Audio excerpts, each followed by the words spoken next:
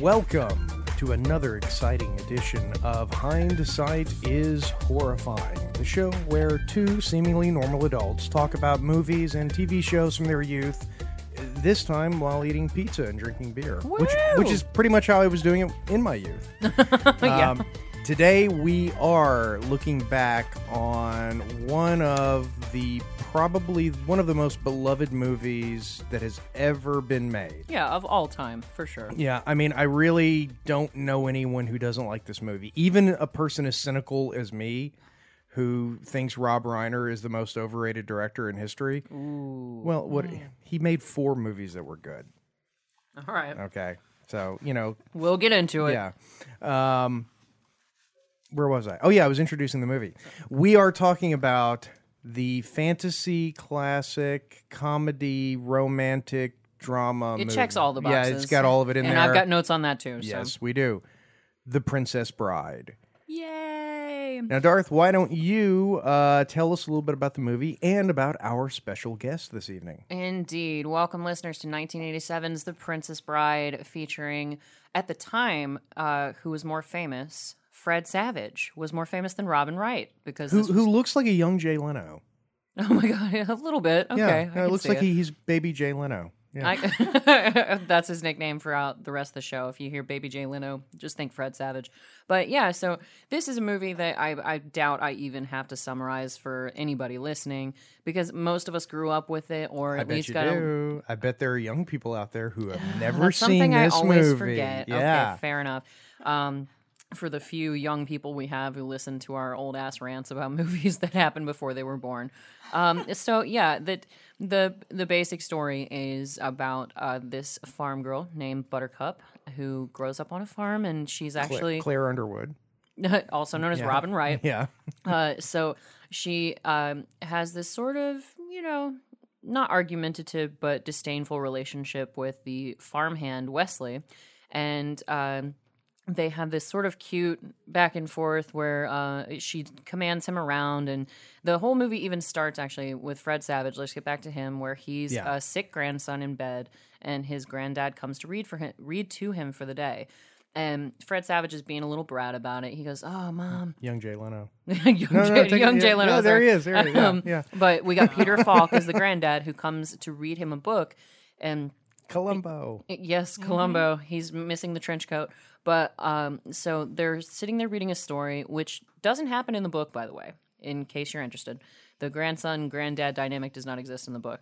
But we're reading about Wesley and Buttercup, who fall in love while they live on the farm together.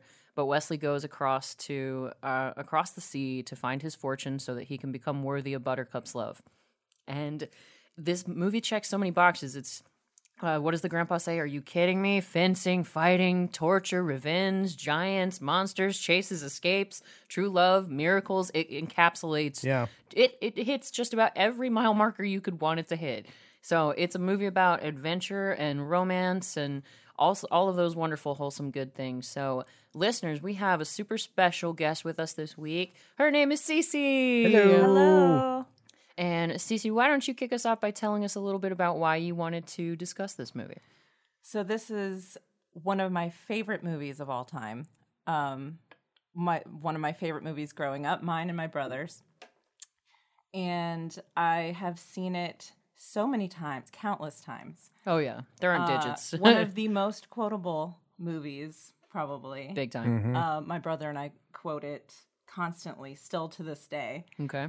And I love it so much. My bridal shower theme was even Princess Bride themed. Mm-hmm. Aw. So, yes, this is the perfect movie for me to get. Yeah, it really, I think it does fall into that rare category of movies that don't have a flaw. Usually, even a movie that you really like, you'll admit, yeah, I really like, The Goonies, but this could have been better. Yeah, but this and that could have been better. this. This one, really, there's nothing to change. It still feels timeless. Yeah, when it does. You watch it. Well, and I think one of the smart decisions that they made when they made this movie is that it's not very long. No, it doesn't go on forever. No, it doesn't. True. There's no scene in this where you just go, come on, get through through the boring Come stuff. on, yeah.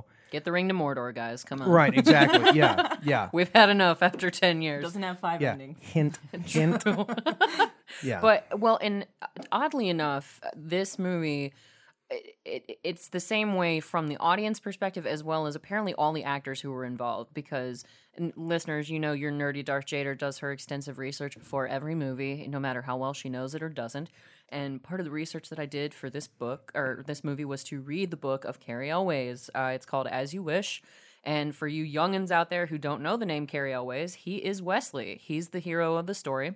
And he actually wrote this whole book about behind-the-scenes stories and all of his feelings and just the memories that he has of shooting this amazing movie. And he says repeatedly in the book, and so does Chris Sarandon, who plays Prince Humperdinck, they both said, yeah, it's so rare with a movie that you get everybody together and they're all happy and it's all fun. Usually there's at least one bad apple spoiling the bunch or there's some drama or whatever. They were like, no, it was like our little traveling circus and everybody just got along with everybody. It was great. You know, the story that I heard that I think sums that up the best is that Robin Wright would evidently, she would get very, very cold.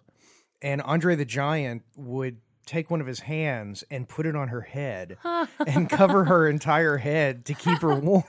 I believe that because one of the things Cary always does mention in his book is the fact that Andre always ran incredibly hot. So they'd be in England shooting and it'd be, you know, maybe 40 or 50 degree weather and they'd all have little jackets or fleeces on in between takes. And Andre actually wore a wig for this movie, for those of you who don't know. And in the when they're about to storm the castle toward the end of the film, when Wesley's coming back from being mostly dead and being paralyzed, he said that Andre was literally steaming from underneath his wig because he was so hot. Yeah. He wouldn't wear a coat. He didn't need one, and it was just ridiculous. Well, I mean, the dude was what? He's 7'4.5". Something like that. You know, I mean, tragically died very young. Yeah. And it, you know, and I don't know if it's true, but I watched this movie, and I just like to think that Andre the Giant really was a big, sweet guy. Oh, trust me, I've got notes on that, too. That's all I've heard about him. Yeah, I've never heard... The only things that would happen is that he's kind of like a very big, intimidating dog in the sense that, like, kids either ran to him or ran from him when they would first see him. Chris Sarandon shared a story with Cary Elwes saying how his daughters were like, Daddy, you're in a movie with a real-life giant? Is he really that big? Can we see him? Can we meet him? And so he took his 2 daughters to the set, and he was like, all right, we're going to go into the giant's dressing room. Let's go see him. And they saw him, took one look, and ran screaming out of his trailer. And Chris was so embarrassed. He was like, oh, Andre, I'm so sorry. He was like, that was so rude.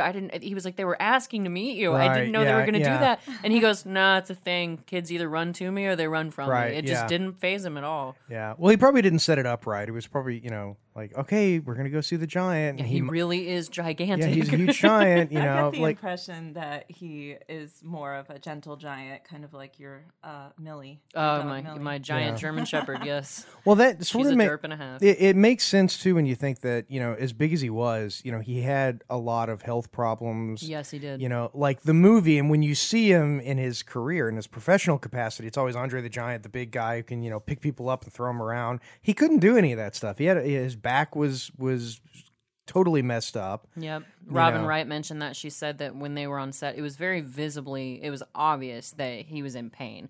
He'd get up from a sitting position or whatever, but he never complained. He was always smiling, just seemed like the nicest guy on the planet. But getting more into Andre the Giant 2, we've gotten to the point in the movie where Buttercup has been kidnapped, which happens pretty quickly. So you get into the action pretty fast. Yeah, the story starts and it starts. Because Wesley and Buttercup fall in love in about the first minute and a half of the movie. Wesley goes off to discover his fortune, but then Buttercup gets word, tragically, that Wesley was killed by the dread pirate Roberts, who never leaves any survivors. So now we flash forward to Buttercup is about to be the new princess of the country of Florin. And so then she gets kidnapped because the only happiness she finds on a daily basis is going out for a ride on her horse. Enter Wallace Shawn, Mandy Patinkin, and Andre the Giant. Mandy Patinkin. I love Mandy Patinkin. Inigo Montoya. I love saying his name. Oh, Mandy Patinkin. Well, and he makes me happy too. I but died laughing when I learned that was his name. Oh, yeah. My mom and I Really? have a joke where we rhyme things with his name. That's tough. Fitting. That's very tough. He plays a rhyming game in the movie. I'm thinking Patinkin. Okay, yeah. You know? funny. Stinkin' Patinkin. Oh, I want to see you and your mom do this That's now. really the only. He is such a good actor, and he's got such a career on Broadway. The Man of La Mancha with Mandy Patinkin. If you ever get a chance to listen to that, it is absolutely fantastic. I mean, I've heard amazing things and about yet it. he says this is his favorite role. Oh yeah, and Yeah. he even because this movie became such an iconic, not even cult classic. It's just a classic. Everybody loves it. It's not even an underground type of Fight Club sort of thing. It's the kind of movie that people pass on to their kids, to their nephews and nieces. Even when I was a nanny many moons ago, the kids that I used to babysit, they weren't allowed to watch anything above like a G rating. And this was one of the movies I was allowed to share with them. And they flipped out when they saw it. They had never seen it before, and they loved it. And their mom even came in when we were watching it, and she was like, "Is that Mandy Patinkin? I haven't seen him since he was on like ER or some hospital drama or something." But Criminal Minds. I have no idea. Oh, was he? Okay, maybe that's what she just said. ER, so I don't know if it was really that. If that's what it was, but you said you would play a rhyming game with your mom, Cece, with his name. But that's so fitting because he and Fezzik rhyme with each other throughout the book and the movie. Yeah, which is it's such a little sweet thing that you have, This Mandy big, Patinkin, gigantic and he's man. like he rhymes with the big giant. You They know? want to communicate, I think, that he is kind of a gentle soul. Yeah. So they have him. Inigo Montoya sees that he's kind of down because Vizzini has been insulting him again. Yeah, and told him And he's he going to does abandon him. And yeah, you remember where you were when I found you? Unemployed in Greenland? And Vicini's just a jerk, so... So he does this little rhyming thing with him to cheer him up. Yeah, what does he say? Vicini likes to fuss. Fuss, think he like to slam a doors. Like, and with his accent, it rhymes more, but it's fuss and doors, but... and what's really cool about that is that Andre the Giant is French. And he obviously, English wasn't exactly his strong suit, especially since he's so large, and I don't know if that factored into it, but sometimes it's hard to understand him a little bit in the movie. So what Rob Reiner did, the director, he actually recorded all of Andre the Giant's lines for him on a cassette tape. The way he wanted the inflection to happen, like everything. So, and because Carrie always in his book, he said, yeah, you would see Andre walking around with these earphones and a little cassette recorder, and you didn't know what he was listening to until you found out that Rob recorded all of his lines for him, and that's how he learned his lines, because it was difficult for him to read They should do that with all actors. just feed it to them. I think that would turn into such micromanagement, Think though. of the time you could save. You could produce a whole movie in like no time. Yeah, that's true. But yeah, they. And he is French. His actual name is not Andre the Giant. We should specify that. It's Andre Le Giant. Oh, okay. I'm glad we clarified that. For those people who, didn't know. Le Giant. But yeah, so we're still right in the action. Buttercup gets accosted and kidnapped by Vicini. Wallace Shawn, Yeah. whose most famous line is what, Cece? Inconceivable. Yeah. You keep using I that word. I do not think it means what you never think get it involved in a land war in Asia. Never going against a Sicilian when death is on the line. And he found out that he was not the first choice. No. And that he thought that he was going to get fired. Yeah, because it was Danny DeVito who was Danny DeVito originally was- offered the role, and Danny DeVito turned it down, yes. So Wallace Shawn had this severe anxiety about the role, thinking every time they did a take, he was like, oh my God, DeVito would have done it this way, or DeVito would have done it that way. And he's like, oh, Rob's going to fire me any day now. Like, it was just a whole thing, and he just had all this anxiety about it. But it's funny because now that's one of his most recognized and cherished roles of all time. But sadly, he and Mandy Patinkin have a different approach to it. So Carrie always did say, like, he gets asked to quote lines to people. Like, he's like, there's not a day that goes by that somebody doesn't want to say as you wish, or whatever they want him to say to them. And the same thing with Mandy Patinkin, the famous Inigo Montoya, and Wallace Shawn. But Wallace Shawn will not say inconceivable. Really? He refuses to do it, apparently. Why not? I don't know if he's just tired of it, but I wish it was a cop, because then I'd like pull him over and be like, all right, what do you want? You want the speeding ticket, or are you going to say inconceivable? I bet he would do it in that case. It's one or the other. Give me the ticket. I can see him doing that because I saw him on a panel a couple of years ago at Dragon Con, and I was so psyched. It was a Toy Story panel, which is fine because he's Rex. I love those movies too. Oh, yeah. But and since it was Toy Story specific, they were like, okay, try to stick to those kind of questions. So what? The And- first question was, "Will you say?" no. Yeah. I was just disappointed because I get up to the front of the line to ask my question, and I was like, okay, I'm gonna lob him a pretty easy one because he's an older guy. I didn't want him. And the movies came out some of them came out so long ago. So I was just like, Mr. Sean, are you like more Team Woody or Team Buzz? And he was like, oh, I don't know. Those movies came out like 30 years ago. I have no idea. And I was like, what? Like this? I was like, and it'd be different. If this was just a general panel with Right. Wallace It's actually a panel on about those movies. Toy Story. But Mandy Patinkin is he's very much the opposite. Oh, because, yeah. one of the passages that Carrie always says, he says, Mandy swears that barely a day goes by that he isn't asked by someone, somewhere, to recite Inigo Montoya's most famous words in which he vows vengeance on behalf of his father. And I never let them down, he says. See, because he is a proud proper, of he's a proper, like that old-fashioned kind of actor where you go, oh, would you give me some Hamlet? Oh, okay. Sure, I'll give you twist some, my arm. Please, because it's sort of, when fans say that, what they're saying is, you're really awesome, and I really like this work that you did, and can It I see a changed little my bit? life, Yeah. or impressed me in such a way that I've never forgotten about it. Right, To be known for something right. I for mean, that long of a time. Oh yeah, for generations of line. people. Yeah. well, I mean, that's like, some of the people who were involved in Star Trek, they hated being typecast. Yeah, But some Mark of the- Hamill especially. That was Star Wars. Oh, Star Trek. You, just, said Star Trek. Sorry. oh my God! You I realize just how messed many up so bad. fans? Darth Vader. Darth Jader is now in trouble. Sorry, I just wasn't. I was actually With a thinking tag about. name like I was that. watching the Yeah. movie and I wasn't listening. I heard Star and just assumed the word Wars was coming my after Lord. it. You're wearing a Star Wars hat for crying Yes, out loud. I am. I'm wearing my Galaxy's Edge hat. True. My Disneyland Galaxy's Edge hat. As if they don't know that Yes. Jade knows the difference between Star Trek and Star Wars. But no, what I One was, of them has a bear, right? I think they both have bears. Yeah, the Either other way. Star Trek just has very small bears. Oh, that the squeak. Oh, Yeah. okay. The one no, that Harrison Ford hated. Yeah. yeah.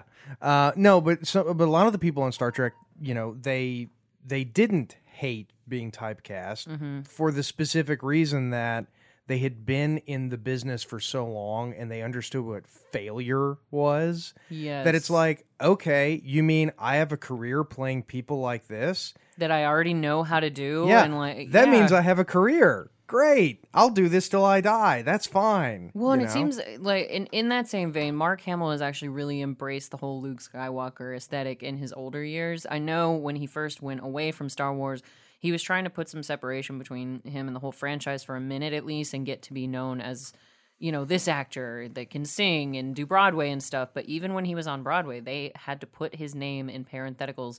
They would list him as Mark Hamill, but then in parentheses, Luke Skywalker. Well- so that followed him in a way that I don't think he expected. Did you see Corvette Summer? I did not. Right. But I There you I go. know about all of his voice work. He's been the Joker. But that He's was done- before the golden age of voice work, though. That This was is true. Yeah.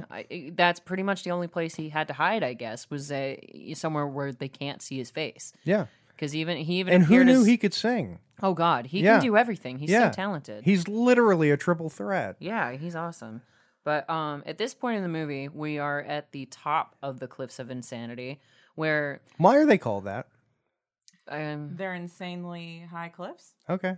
yeah, they That never works. really get into the They don't derivation of the cliffs of I love insanity. it take it at face value. I love it when Inigo Montoya hands him his Party City sword, and he's like, No! I have seen no I've equal." never seen a sequel. Yeah. These swords were specifically made for Mandy Patinkin and Carrie Elways. Oh, I'm not arguing been that they told. weren't. It's I'm just saying it's a thing. it didn't come across on film that way. Yeah, and that's one thing You that I like my learned. sword? I bought it at Party City. I was going to be a pirate at Dragon Con this year. Yes. but Just like you. What are you, Zorro?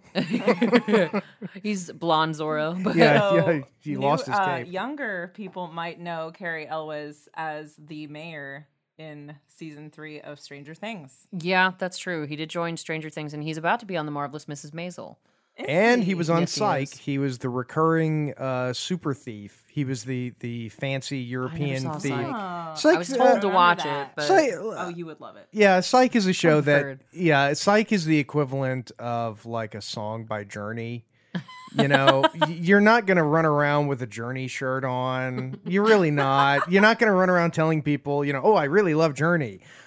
but as you know, but if it comes on, you know, really? yeah, if it comes on, you're gonna listen to it and you're gonna enjoy enough. it. Yeah, You're gonna rock out, especially Yeah. by yourself. yeah. Well, and that's what's By the way, I stole that whole bit from Jeremy Clarkson. See, I steal them, but then I credit. you credit. Yeah. Very that's important. good. See, that's why I preface all my stories with John Mulaney said this.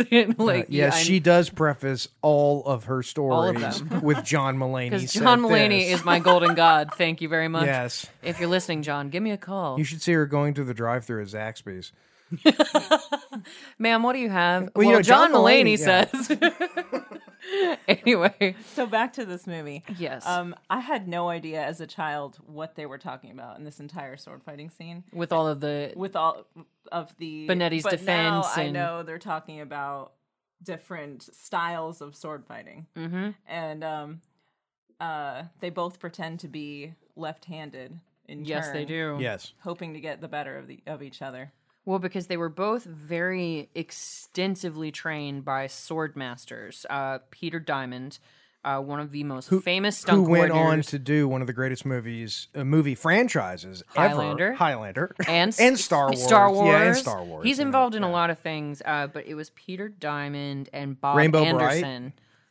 What? I was about to. That's in the in there, yeah. director's cut where they took all the fight scenes out. But it was super extensive. So when they first started shooting, it turned out Mandy Patinkin had more sword experience than Carrie Elways. He learned Huge that surprise. well, no, he learned he was going to be part of this movie where he was considered a fencing master, like a master of the sword. And so he actually spent about 4 months in LA just prepping for that in general. And then when they got on location, Peter Diamond and Bob Anderson took Carrie and Mandy Patinkin aside and said, okay, guys, from here on out, we own you. When you're not doing something else that you have to be doing, you will have a sword in your hand and you will be practicing. They actually even arranged the movie shooting schedule so that this iconic sword scene was done at the end. They shot it last so that Carrie and Mandy Patinkin could have the maximum amount of training to look like honest-to-goodness sword masters. Wow. He said so. Carrie's like, we'd be on set, and the second they yelled cut, I'd be about to sit down in my little chair, and Peter would be by my side and be like, here's your sword, Carrie, let's go. And he was like, we never got a second to rest. Everybody else would be goofing about and making jokes in between cuts, but no. That sounds like it sucks. Well, and what's funny is that Carrie always didn't realize that Mandy Patinkin had had a few months training extra than him, so they get on location to start their training the first day at like 9 a.m. And he's like, wow, Mandy, you've got like a really good grip and stuff. You seem like you know what you're doing. And he was just like, there's a little bit of competitive nature between actors, no matter how well you get along with them. And when Mandy told me that he'd already had four months of practice, I was like, damn you, Inigo. Like, he was just like, oh, I want to be better than him. So they just had this little competitive edge. Yeah, but to he it. didn't read the script. He wins. I mean, Well, he has to. try he's got to try look acting. capable It's of winning. easier. You know what's funny is like it's past it now, but there's actually a part where you can see like that Carrie Elwes is on ropes or something, like flying up onto one of the rocks. And they're It's on like a very mat. obvious to They're me on like now. a mat that's sort of spongy underneath their feet Is at it some really? point. It's like because they had to do that like flip off of the rocks and stuff. So if you look really carefully, you can see where the set was sort of designed for them Yeah. to do stuff like that. And that pole that Mandy Patinkin jumps onto and like swings off of, it's got these two with the perfect handholds perfect on handholds. it. Yeah. Just stuff like that. Why is there a pole there? Why have I never thought of that? Yeah, it's ever? Like I just was like, okay. And Mandy Patinkin did his own sort of really Stunts, as it embarrassing were. jump. Oh, yeah. Because he does it and grabs it and then ends up basically about 7 inches further away. than Carrie if he was- always like does this Olympian like dismount. Because the Wesley landing. was smarter and he knew that he had to cut away to a stunt guy doing it and then cut back. By the way, I've seen this movie a million times, but I've never watched it with the subtitles on. I thought his name was Wesley. No, Wesley. Wesley. Yeah, my whole life I thought it was If Wesley. Wesley wants you, bless you both. That's what Prince Humperdinck says later in the movie. But I have to take a break for a second, listeners, because Cece did something awesome that only Katie has done so far. She dressed for the part. She's got a red dress on, just like Princess Buttercup, and she looks fantastic. We'll make sure to take pictures and share them with you guys on our social mediums.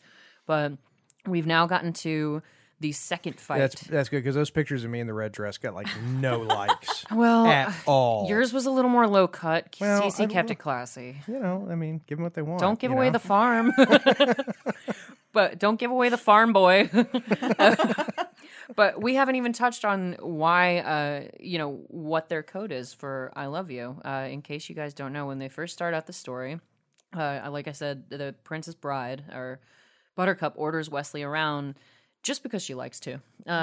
Polish my horse's saddle. I want to see my face shining in it by morning. And then the granddad, you hear his narration in certain parts of the story, and he says, one day, Buttercup realized that when Wesley was saying, as you wish, because that's all he ever answers is, as you wish, whenever he was saying, as you wish, what he meant was, I love you. And yeah, so she was completely delusional. Ladies, if a guy just constantly says, as you wish, there's something wrong with your relationship. Yeah. It's a little too BDSM. Just think about it. Yeah, let's just bring this into the real world, and there was like a guy. Carrie Elways. Imagine there was a guy you worked with, and the only thing he ever said to you was "as you wish." Restraining order. Yeah, exactly. You call security on him the next day. It puts the lotion on its skin. As you wish. I guess it just depends on what you're looking for. Yeah, this is true. If or you want looking a nice, at. obedient man, yes, true. And because if you look like Carrie Elways, I probably wouldn't have a problem with it. Yeah, the hot farm boy is saying "as you wish" to your every whim. I mean, sure, I'll what's the take problem? it. Stop hitting on me, you male model. No, okay, jeez. You sold me. But what if it was a hot farm girl saying that to you? I mean, would she even really need to say anything, Jason? would you say this is too weird? I don't think so. I doubt it. As you wish. What? What'd you say? Oh shit! You've been talking this whole time. Oh wow! I've just been distracted by your intellect. I want to take a little break from talking about the movie though to talk about how do you two know each other, because we never really do this on the show. We never really talk about the guests as much as we should. Normally that's because they're horrible people. But in this case, you know who you are. Yes, you do. You can't be too sure. We actually worked at Starbucks together for a long time, and we were each one of the few workers who actually did their job and picked up the slack for pretty much everyone else. And could therefore tolerate each other. Very much relied on each other, and I really miss that. I do too.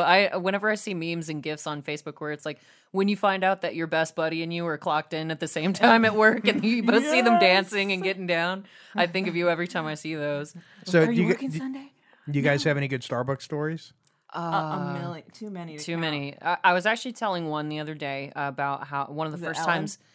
Is it what? Was it about Ellen? No, it was one of the first times you ever spoke to me, because I was talking about my giant German Shepherd dog who has this tendency to lean toward my stomach and lean her head on me, and then I'll just sort of bend over and grab her around the middle, and that's how I hug her. And Cece, I think, didn't hear the first part where I'm talking about my dog. And so I was like, yeah, so my dog was leaning her head in between my knees, and I just bent down to hug her, and Cece was like, you were doing what with whom? And I was like, my dog. That's how we hug each other. And you were like, I thought you were talking about your kid or something. Oh man, that could have taken a turn. That's probably not what I thought you were talking about. I was about to say, I don't think she was thinking. I don't remember that. what you said. I just remember it took a turn. Father Murphy, no. Yes.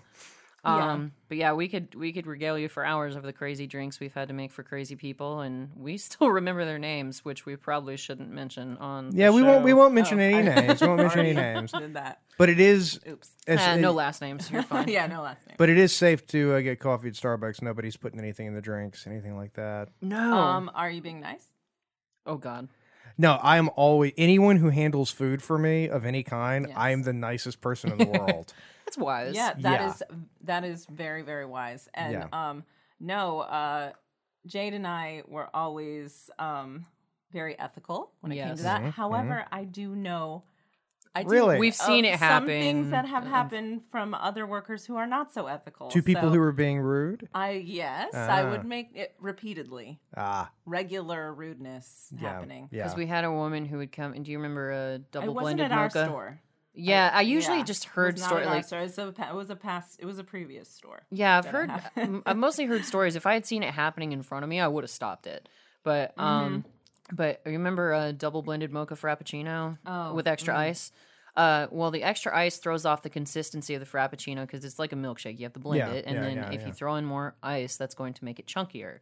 This woman was yelling at a poor barista that we had. It was at the register who was new and just had handed her the drink. It wasn't even the person didn't to make the drink. Yeah. But I was the type to intervene, and I was like, ma'am, I'd be happy to help you with that. Did you ask for it to be double blended? And she was like, what is double blended? I was like, just what it sounds like. It goes through the blender twice, and that'll make it smoother. So that way, when you ask for the extra ice, it'll stay cold like you want it to, but it'll be nice and smooth. You were way nicer than I was. You would just That's why I stayed at the bar. the chai lady would pull up to the screen. Cece would see her and be like, nope, where's Jade? I'm not making this drink. That only happened once.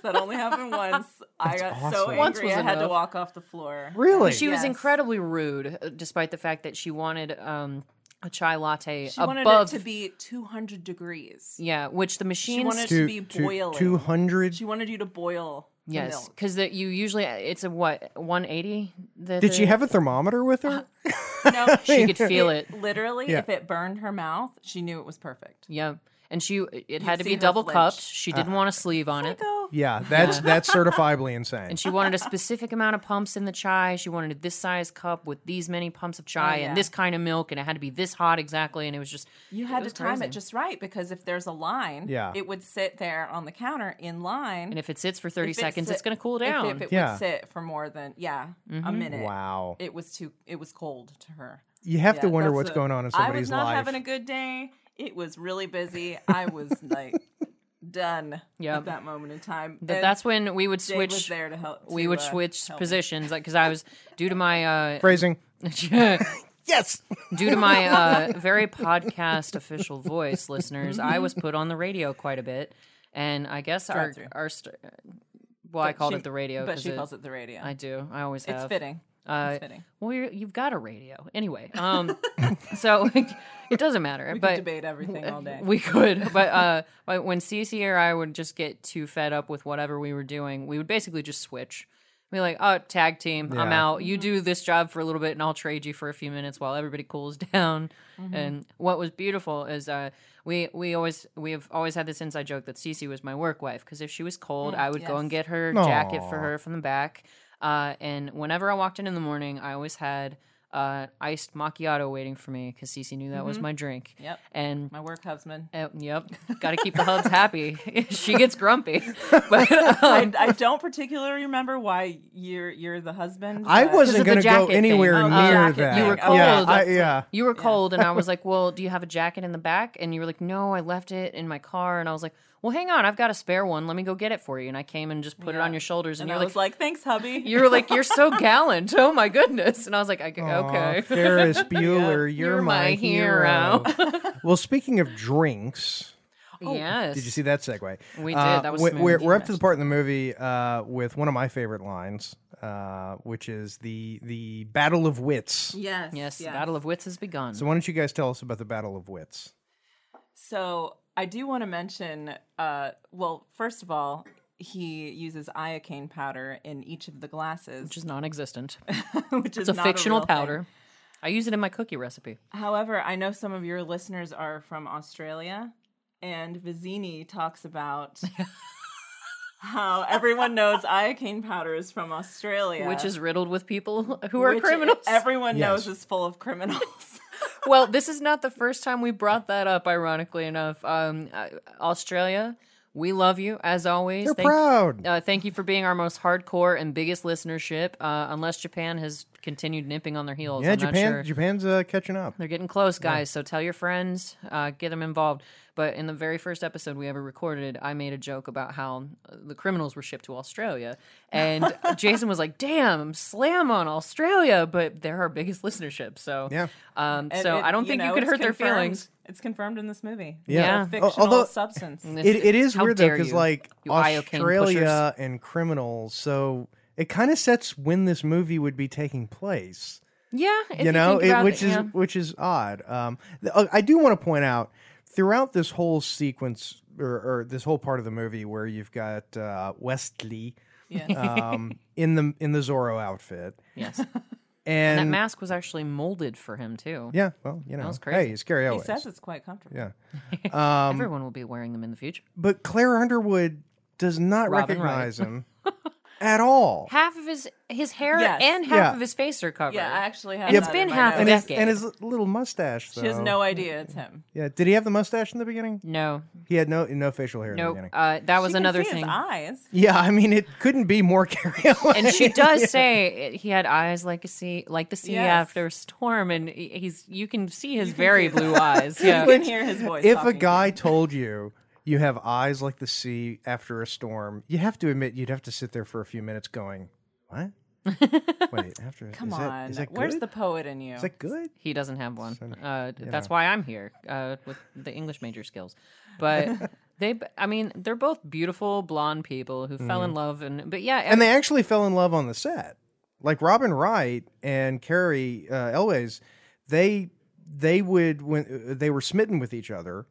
he did write that in his book. I don't know about the whole relationship. Well, thing. I I'd don't. have No, to I'm look not saying back. they had a relationship. I was about to say, but they both definitely had like little crushes yeah, on each they other. they when they would do any scene where they were kissing, they would intentionally figure Mess out up. ways of screwing up so they could do another take and kiss again. That's kinda Yeah. cute. It is. It Well, really they do is. have very good chemistry. Yeah. Here he's angry with her because she is engaged to marry Prince Humperdinck, and because she thinks he's dead. However, in his eyes, death doesn't stop true love. Well, and he gets a little more specific about it, and this is where book and movie Wesley change a little bit, because in the book, when he's arguing with her about this, in the movie he says, "Oh, well, when you found out that your beloved was dead, did you at least give a week of mourning? Like, did you give it any sort of time to grieve? Like, or did you just got engaged to your prince at the same hour?" Like, and he's mad at her. In the book, he actually slaps her in the face when she says, wow. I think he's kind of giving her a She's a hard little time bit- there, you know? Yeah. Like, I'm sort of like, Wesley, dude. I mean, Well, and he you goes know, to make man. it look like he's going to hit her in the movie it's Yeah. the same moment exactly in the book as in the movie. She says, "I've loved more deeply than a killer like yourself can ever dream." In the book, he then slaps her in the face. Yeah. And says, "Yeah, there are penalties when women lie," and it's the same He thing, but they warns don't. her. Yeah, he Right, warns right. her. He's gonna slap her. He's like, "That was a warning, Highness. Where I come from, you know, there are that was penalties for that was almost Uma Thurman. Oh, that's Really? what I heard Yeah, that. yeah, Buttercup was almost she Uma would have been a Thurman. little too tall, I think." I No, I don't mean that in an insulting way. She's just so tall. very specific So- criticism. Well, no, she's like Nicole Kidman height, like 5'11" Yeah, or something she's like super that. tall. So I wonder how that would have. Have you ever worked. seen Top Gun? They Yeah. can work around Yeah, it. Yeah, that's true. Yeah. I've seen the Avengers. I've seen what they've done with Robert Yeah. Downey Jr.'s shoes, so Yeah. that he's the same height Yeah. as Gwyneth Paltrow. Yeah. So yes, Yeah. One they- of my Oh, go ahead. Sorry. One of my favorite lines from that scene is where she says, "You mock my pain," and he says, "Life is pain, Highness. Anyone who says differently is selling something." Yep. That's yeah, one of my that favorite that lines actually. of the whole movie. Yeah, I think that might be the best line in the whole movie. Yeah. Well, Carrie always says in his book that that's one of the most popular Yeah. quotes for him to be requested. Like, "Oh, will you say this to me?" Like, and this is funny too. This is where the movie differentiates from the book as well. Is when they both fall down the very steep ravine, and he yells, "As you wish," and she realizes oh my god, And it's then Wesley. she just tumbles down Just after flings him. herself down. Yeah. Well, in the book, she tries her best to piece her way down there, but ends up slipping Yeah, and falling yeah. anyway. In the movie, she just Yeah, flings herself. she just goes for it, you know? Hey, Yeah. But, Well, she's rather dumb in the book. yes. Rather Oh dumb. man, They talk about it She's extensively. she's Which- kind of useless in the movie, but she's out and out dumb in the Yeah. book. You know, and let's talk about the book, specifically the author, William Goldman. Yes, it was not written by S. Morgenstern as No. they announce in the movie. I was Yeah. so confused the first time I read that book. Yep. You know, Goldman, he wrote, when you, and I think this has got to be the mark of a good writer, because this is a great movie. It's one of everybody's favorite movies, or I don't know, there's probably somebody out there who doesn't like it. It's a classic. Yeah. No, like throughout all of Hollywood, this was one of the most difficult movies to have it get to Oh, production. yeah, everybody. because Trudeau wanted to make this movie. it was Robert Redford wanted to make Yeah, this movie. yeah. Like everybody, and it just never got off the ground because there was just too much going on. But Like I here's- said, it checks so many boxes that it's just impossible to encapsulate yeah, but everything. two other movies written by, now, and think about, specifically talking about Robert Redford, okay? Butch Cassidy and the Sundance Kid, same writer. Marathon Man, which is one of my top Dustin 10 Hoffman. favorite movies ever. Yeah. Same author. Yeah. And it's amazing to think, Butch Cassidy, Marathon Man, and Princess Bride, those, if you said those are written by three totally different people, that would Sure. make more sense to me than to say that one guy actually came up with all three these of concepts. these. Well, with Princess Bride specifically, Goldman wrote it for his daughters.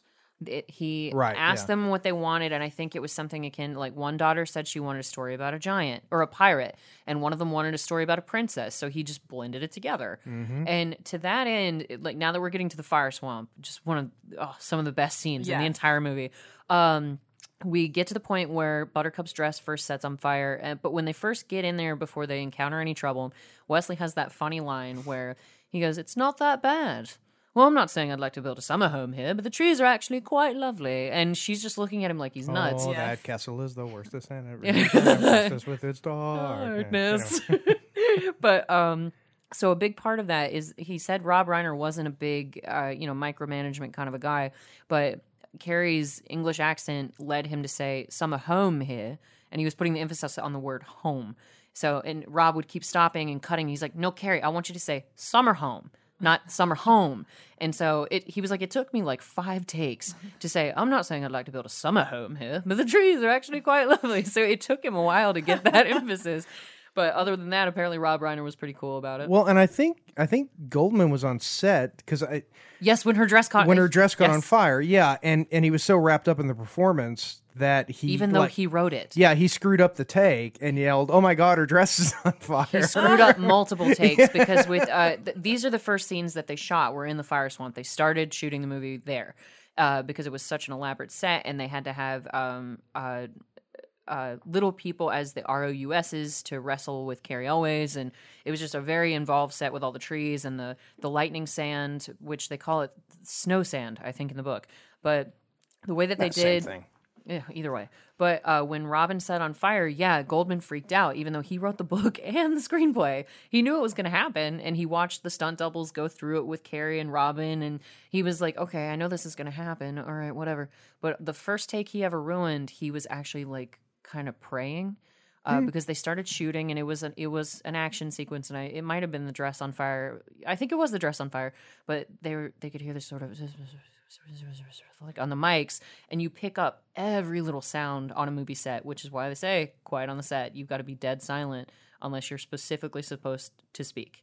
But they finally looked around and they were like, "Goldman, what are you doing? Like, we can hear you on the microphones." So, and then when her dress caught fire, because the whole thing is that her dress was it was flame retardant, and they actually put chemicals on Robin Wright to make sure that she didn't burn her legs and stuff. And she had flame retardant clothes underneath the dress and all that. But Goldman was just freaking out the entire time to the point where he removed himself from the set. He left after a little while. He came back, but he was like, "Oh, I'm going to ruin the movie. I've got to go." But then he came back. So it was just, because it was the perfect story, and it had so many false starts in Hollywood, and it was close to his heart as the story that he wrote for his little girls. He ended up he sold the rights, and it sort of languished, and it was shopped around, and there were several abortive attempts to make it, and he actually ended up buying the rights to the movie back. Yep, he did. Yeah, just to I think it was like causing him like stress and anxiety.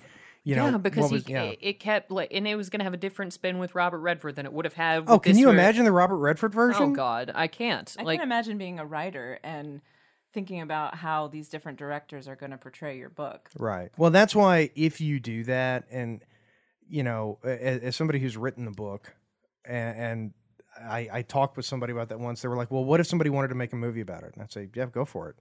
Well, what if they were going to completely change it and everything? Yeah. I'm like, look, until you're Stephen King, here's the reality. Yeah, you don't get any input on that. Yeah. J.K. Rowling. Yeah, I was. Yeah, or J.K. We have another Harry Potter fan in Yeah. the studio today. Thank goodness. Well, no, but even with J.K., I mean, you sell that many books, you're established. You've got a hot property, Exactly. But I mean, you got to just sit back and say, okay, I'm going to trust the director and the actors, and with Rob Reiner, I think you can because he's got good taste. yeah, because he made 3 other good movies. Yeah.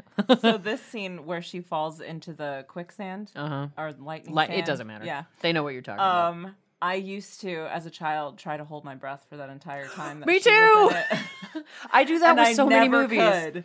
I never could. Your parents It's a- found you passed out in it's front of a- a TV frequently.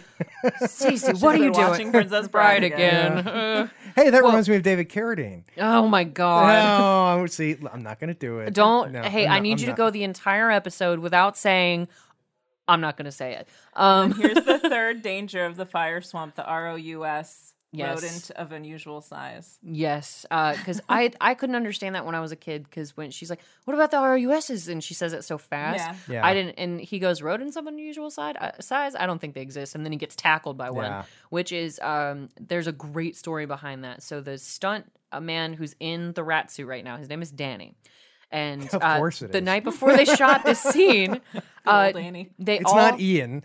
no, it's not Steven. It's Danny. But yeah, so he's in this big like foam and rubber rat suit, and he's got to wrestle with Carrie always on the set. And the problem was that the night before, the cast had gone out drinking, and Danny stayed out late and got pulled over for a DUI. Oh my god. And so he was late on the set the next day. Somebody had to come and bail him out, but they were like, "Okay, Carrie, I mean, you're gonna have to wrestle with this fake rubber rat if we can't get Danny on the scene and quickly enough." Well, yeah, and the cop wouldn't believe him. Yeah, he Yeah, was. the cop I wouldn't believe play a it. giant rat Yeah. in the movie. No, I that's- gotta get out. No, listen, he was mate, like, mate, listen, I swear. Because he was on set talking to Rob Reiner. He's like, "No, Governor, the policeman just wouldn't believe me." It's just, and he was trying to explain the whole story. He Just says, imagining the cop. "Yeah," and he was Hello. What's all this in? Like, I've well, heard because some his, stories. Danny's car was confusing to him too, because he had gears for his hands, so because his feet obviously couldn't reach the pedals, and he's swerving a little bit because he's had a few pints, but he gets pulled over for drunk driving and then gets thrown in jail. But going back to the lightning sand before we move too fast past this, they did several takes where Robin Wright, because there was a trap door underneath the sand that Peter Diamond and Bob Anderson, who were also the stunt coordinators, not just the fencing guys, they would release the trap door and catch Robin, and there were like cushions and stuff, but there was also cement. So, Why? I could have solved that problem. Well- don't put the cement in there. just pillows. And also, those big spikes, lose them. Yeah, don't smear them with fecal matter either. Oh, dude. You get infections that way. You bring up fecal matter and I'm not supposed to say autoerotic asphyxiation? How is that fair? Where's Adam Brown when you need him? God. Anyway, You want me to tell you? no, probably not. But Squanch. I didn't need that visual ever. I'm moving right along. I'm super glad I don't know what's happening. No, you are, believe me. Anyway, so the lightning sand, Carrie did a couple of takes where he just drops in after Robin Wright. He steps feet first in, and they kept looking over the shot, and he was like, "Look, guys, that's just not very swashbuckling. That's not very pirate." He's like, "That's not a hero thing to do. I should dive in after her head first." And Peter Diamond and Bob Anderson weren't having that. They're like, "No, you could break your neck if the trapdoor doesn't release in time." Like, we all know what happened on The Wizard of Oz. The Wicked Witch of the West got third-degree burns from the fireball. When I'll get you my pretty and your little dog, too, because the trapdoor didn't release in Also time. known as the good old days of filmmaking. Seriously. But so he saw the stunt coordinator do the dive once. And then Carrie always did it himself, and everything went smoothly, but they were freaking out. They were just like, "Oh my God, this is the first stuff we're shooting. We're going to kill the star of the movie if he Yeah. breaks his neck on this trapdoor." And then after that, somebody went, "Should we have been filming that?" Just kidding. He doesn't choke himself on purpose like David Carradine. His neck isn't practiced. So that's a compliment, Carrie. Believe me. And But here he sees the six-fingered man. The Christopher man Guest. Christopher Guest, who I Count Rugen. never knew that was Christopher Guest until I was He much looks so older. different. A Yeah. testament to his acting. Yeah. Yep. He's a chameleon. Yeah, because he was in one of the other of the 4 good movies Rob Reiner made. Oh. Yeah. Which is? Spinal Tap, There you this, go. Spinal Tap. When Harry Met Sally, which I think was the very next Who was movie. he in Harry What? Met Sally? No, I'm just talking about the 4 movies. Oh, Rob I Reiner. was yeah, like, no, excuse me? yeah. Christopher Guest wasn't in He Harry might Met have had a Sally. bit part. And A Few Good Men, and that's it. I love this All right. part, the pit of despair. Yeah. Don't even think about trying to escape. My brother and I enjoy doing that voice to each other during the holiday season. Like you do. Like you do. Well, it's fun to torment your siblings. Well, it's like how young Adam mentioned that he does the It clown voice to his girlfriend. He's like, I memorized all the lines in It that have a name in them, and then I would just substitute her name in and say the lines with his voice. And I was like, and y'all are still together, huh? That's exciting for you. Well, he did have that black eye when he was on the show. Oh, last that's time. right. Yeah. She must have knocked him around. Yeah. But my brother will come up to me, the pits of despair. And to this day, my mom still doesn't know what we're doing. Isn't that amazing? It's funny she'll play after so many No. years, as a parent, that is literally the level of I don't care. Because I could do that with my dad. My dad. Come on, Janet. Jeez. Like, Yeah. I have not been paying attention. What is that? One of those Star Wars things? She'll do the rhyming thing with you with Mandy Patinkin's last name, but she doesn't know the Pit of Despair guy. I love the level of Because she likes grew up Mandy in the- Patinkin. She grew up in the Okay. 60s. Yeah. She, Smoked a lot of weed, did a lot of acid. There's some memory loss there. Don't you talk about Miss Janet that way. She's a natural blonde. These are the excuses I give her. All right. I love it. You know the story. We just won't tell her where to find this episode. you know, She'd love it. Do you know the story with the albino with his eyes? Tell me. Oh. Yeah, he didn't tell the prop people or the makeup people that he was horribly allergic to the lenses. Oh no. Because he just, he was a trooper, Yeah. But like Andre. he was in no. horrible agony doing this movie. Oh. Yeah. So, but fair play because you everyone can't was in tell. pain during this movie. Unlike in Wizard of Oz, because Jed Clampett from the Beverly Hillbillies was supposed to be the Tin Man, but he was allergic to the paint. Interesting. Couldn't do it. Yeah. And that horse, that one horse was allergic to Jello. Yeah, and, so he that's was- all they that painted was- him with. Yeah, but he went on to be Mr. Ed though, so it was a good career move for him. He was Is that- okay. Is that Yeah. true or are you making that Not up? making it No, up. the horse of a different color is white, and Mr. Ed's Palomino. They're very different. Come on, It's Cece. either like a really, Okay, it's, Tina. it's either like a really good dad joke or like a really interesting fact. Speaking of which, we need to have the illustrious Morgan Rogers back to discuss The Wizard of Oz. That's his favorite movie. Only if Of all time. only if we talk about college, that Dark Side of the Moon, and weed. He won't know anything about those. He's I- Mr. Rogers. Like You what? you leave the room and he'll tell me. Oh, okay. the Is real that what- stories? Yeah. Dad, don't listen to this nonsense. He doesn't. He'll tune into Ferris Bueller. He doesn't listen to any of the other episodes.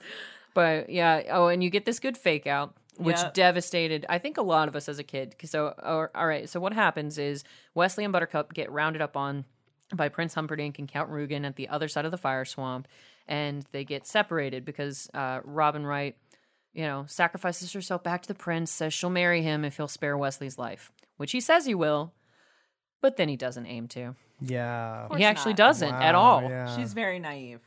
She is, and that's why I say in the movie she's more like kind of useless and naive than she is But just out and out sweet. dumb. But yeah, and she's very sweet. You know who Goldman wanted to play her? Who? Carrie Fisher. Really? Yep. He said Carrie Fisher. That would've been a he different said movie Carrie altogether. Carrie Fisher would have been the perfect Buttercup. Really? That's what he said. Huh. Now, I mean, that Carrie was- Fisher's almost too much of a strong, independent woman to play someone so helpless. That's true. And also, too, she would have done half the movie in a British accent and half the movie in some sort of no. weird Easy New Yorkie now. accent. Easy now. Who are you angering by saying that? No, it's true. It's true. A lot of people. Well, it's funny because when Carrie Elways and Robin Wright met each other, he's actually English. His family's English. And Because he can speak with an English accent. unlike other Robin Hoods. But Robin Wright's stepdad evidently was English because she's American, and so they kind of bonded over that. He's like, well, my family's from the UK, so like, how do you know how to speak with an English accent? I guess because in the 80s that just wasn't a given. And she was like, oh, my stepfather and we bonded when I was a kid over Monty Python. And in the book, he says the sweetest thing where he's just like, oh my God, a beautiful girl who can do an English accent and can quote Monty Python. Does it get any better than that? No, Like- no. I mean, yeah, they were apparently totally taken with each other doing That's this what movie. Chris yeah. Sarandon said the same thing. He's like, I'm pretty sure everybody was kind of smitten with Robin Wright. He was like, she was just so beautiful and sweet and kind. But and she was destined for Sean Penn. Ew. Robin, what happened? Yeah, remember when she was Robin Wright Penn? Yes, Yeah, we yeah. remember those dark days, and Yeah. we try not to remember them, I- like Spider-Man 3. It is just, just impossible though for me to look at her in this and think that's the same House of person who plays Cards. Claire Underwood, and what a difference a bad haircut makes. Oh yeah, Yeah. It's- It actually says in the credits in this movie, introducing. Oh, Robin really? Wright. Oh, Yeah, so this must have been her really, her big break. It was her Yeah. first movie. That's why I mentioned in the beginning of the episode that Fred Savage was more famous than she was at the time, because this was not Right, his first right. film, and Yeah. it was hers. Whereas, and this manor or like sort of castle that they're in right now, Cary Elwes had shot a former movie. It has the word lady in it. I can't remember what it's titled at the moment. But the family that owned it was... Does it also have parts in it? Yes. Okay. Might be a different movie than you're thinking. But the family that owned it from, way back when, because it had been in the family forever. Lord Huffington. It had kind of a romantic history where there were these star-crossed lovers, and they went out into the woods to go meet each other and go off and live their life together. So it has this romantic history. But they're British, so they toned it down a little bit. But you're British, so scale it down a bit. I want to work in a sewer then. But the family that owned it was actually living in it, kind of White House style. They lived in just part of it. And they would rent it out and let people use it for movies they were and probably stuff. flat ass broke by I this would point. imagine it's very Winthrop-Manor, Bobby. Yeah, the 17th Earl of Throffington had just drank all the money away. Yeah, Hey, that mead is difficult to create. Just, But and this is a great line. What is Prince Humperdinck? So he has promised to return Wesley to his ship because you find out in the Fire Swamp that Wesley wasn't killed by the Dread Pirate Roberts because he is the Dread Pirate Roberts. And you get the whole story about how he was taken under the wing of the Dread Pirate Roberts who almost killed him. Mm-hmm. But he argued and said, please, I need to live for true love. And so he says, I think it was the please that caught his memory because he let me live to be his valet. And he'd be like, all right, Wesley, we'll try this for a day. Maybe I'll like it. Maybe I won't. Have a good night. I'll probably kill you in the morning. And he's like, for 3 years, he said that. Good night, Wesley. Good work. Sleep well. I'll most likely kill you in the morning. But then eventually he gets handed the title of Dread Pirate Roberts and becomes the Dread Pirate Roberts. So then he gets taken captive by Prince Humperdinck, and now he's in the Pit of Despair. Which is surprisingly neat and tidy. Well, it was actually a zoo in the book. Oh, it That's was. right. Yes. Oh, That's okay. right. Because Prince Humperdinck is not just a tracker in the book. a hunter. He's a master hunter. So he has all of these animals brought over from different continents and whatnot, so that he can hunt them, elephants and tigers and everything. See, you can I didn't imagine. make any joke right there about did he use bait, and I didn't. You see, that's growth. That's growth. See? You've already said what you're. What did gonna I say? I'm What not did gonna I say? I've said it saying. once. I've said it once on the podcast, and that's really I'm looking to drop anchor on that one episode. But nice Here's subtle, his nice great subtle torture pun for you machine. there. So we have the machine, and you don't really know what the machine is. So they're torturing Wesley, and the whole deal of it is that in the book, especially, Wesley's like, "Oh, I can cope with torture. That's fine."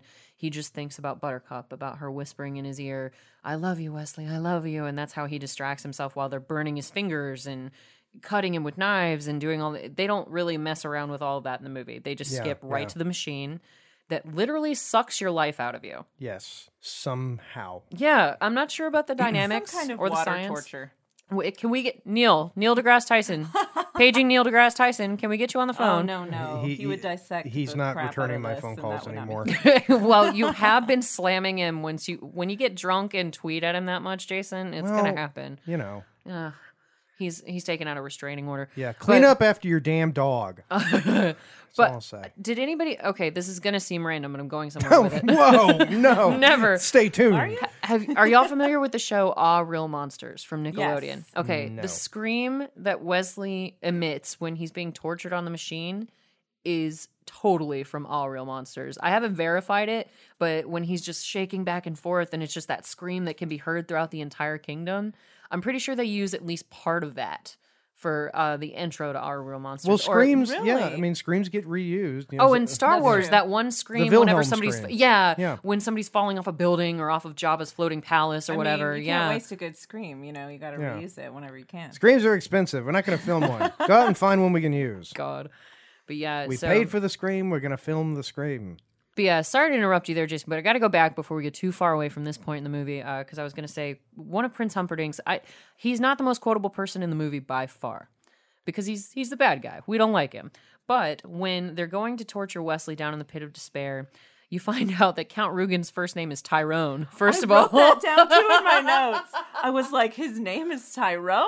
Yep. I never realized that. Well, that's he's like so when I was a menacing. kid and I found out Jethro was a biblical name. yeah, it is. It's like, And no, you're like, really? Beverly They had Hillbillies? rednecks Like, back then that's a too? redneck name. But Prince Humperdinck does have this great line because Count Rugen's like, "Oh, I'm starting Wesley on the Machine tonight. Do you want to come and watch?" And he goes, "Tyrone, you know how much I love watching you work, but I've got my country's 500th anniversary to plan, my wedding to arrange, my wife to murder, and Gilda to frame for it. I'm swamped." And that, to me, that's the most memorable thing that Chris Sarandon says in the entire movie. It's great. It definitely is. I like. I think my favorite little comedic line though is whenever they are asking what's his name for the gate key. I have no gate key. Tear his arms off. Oh, you mean this gate key? That one is great. I love it. You know.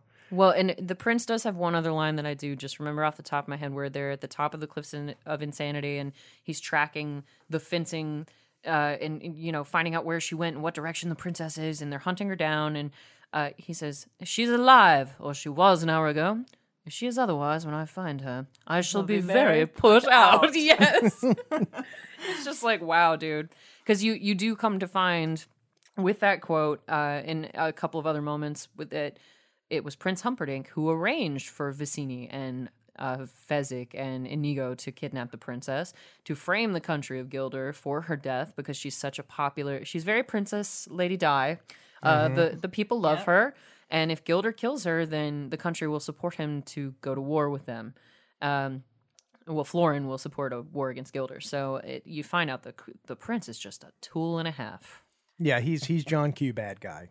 Exactly. I find it funny that he and Vicini must have bonded on their arrogance, because Vicini talks about how intelligent he is. Oh, yes. But ultimately loses his life with a switcheroo. In a battle of wits. but Look, it's just, what look over world there. Can that be? What? Where?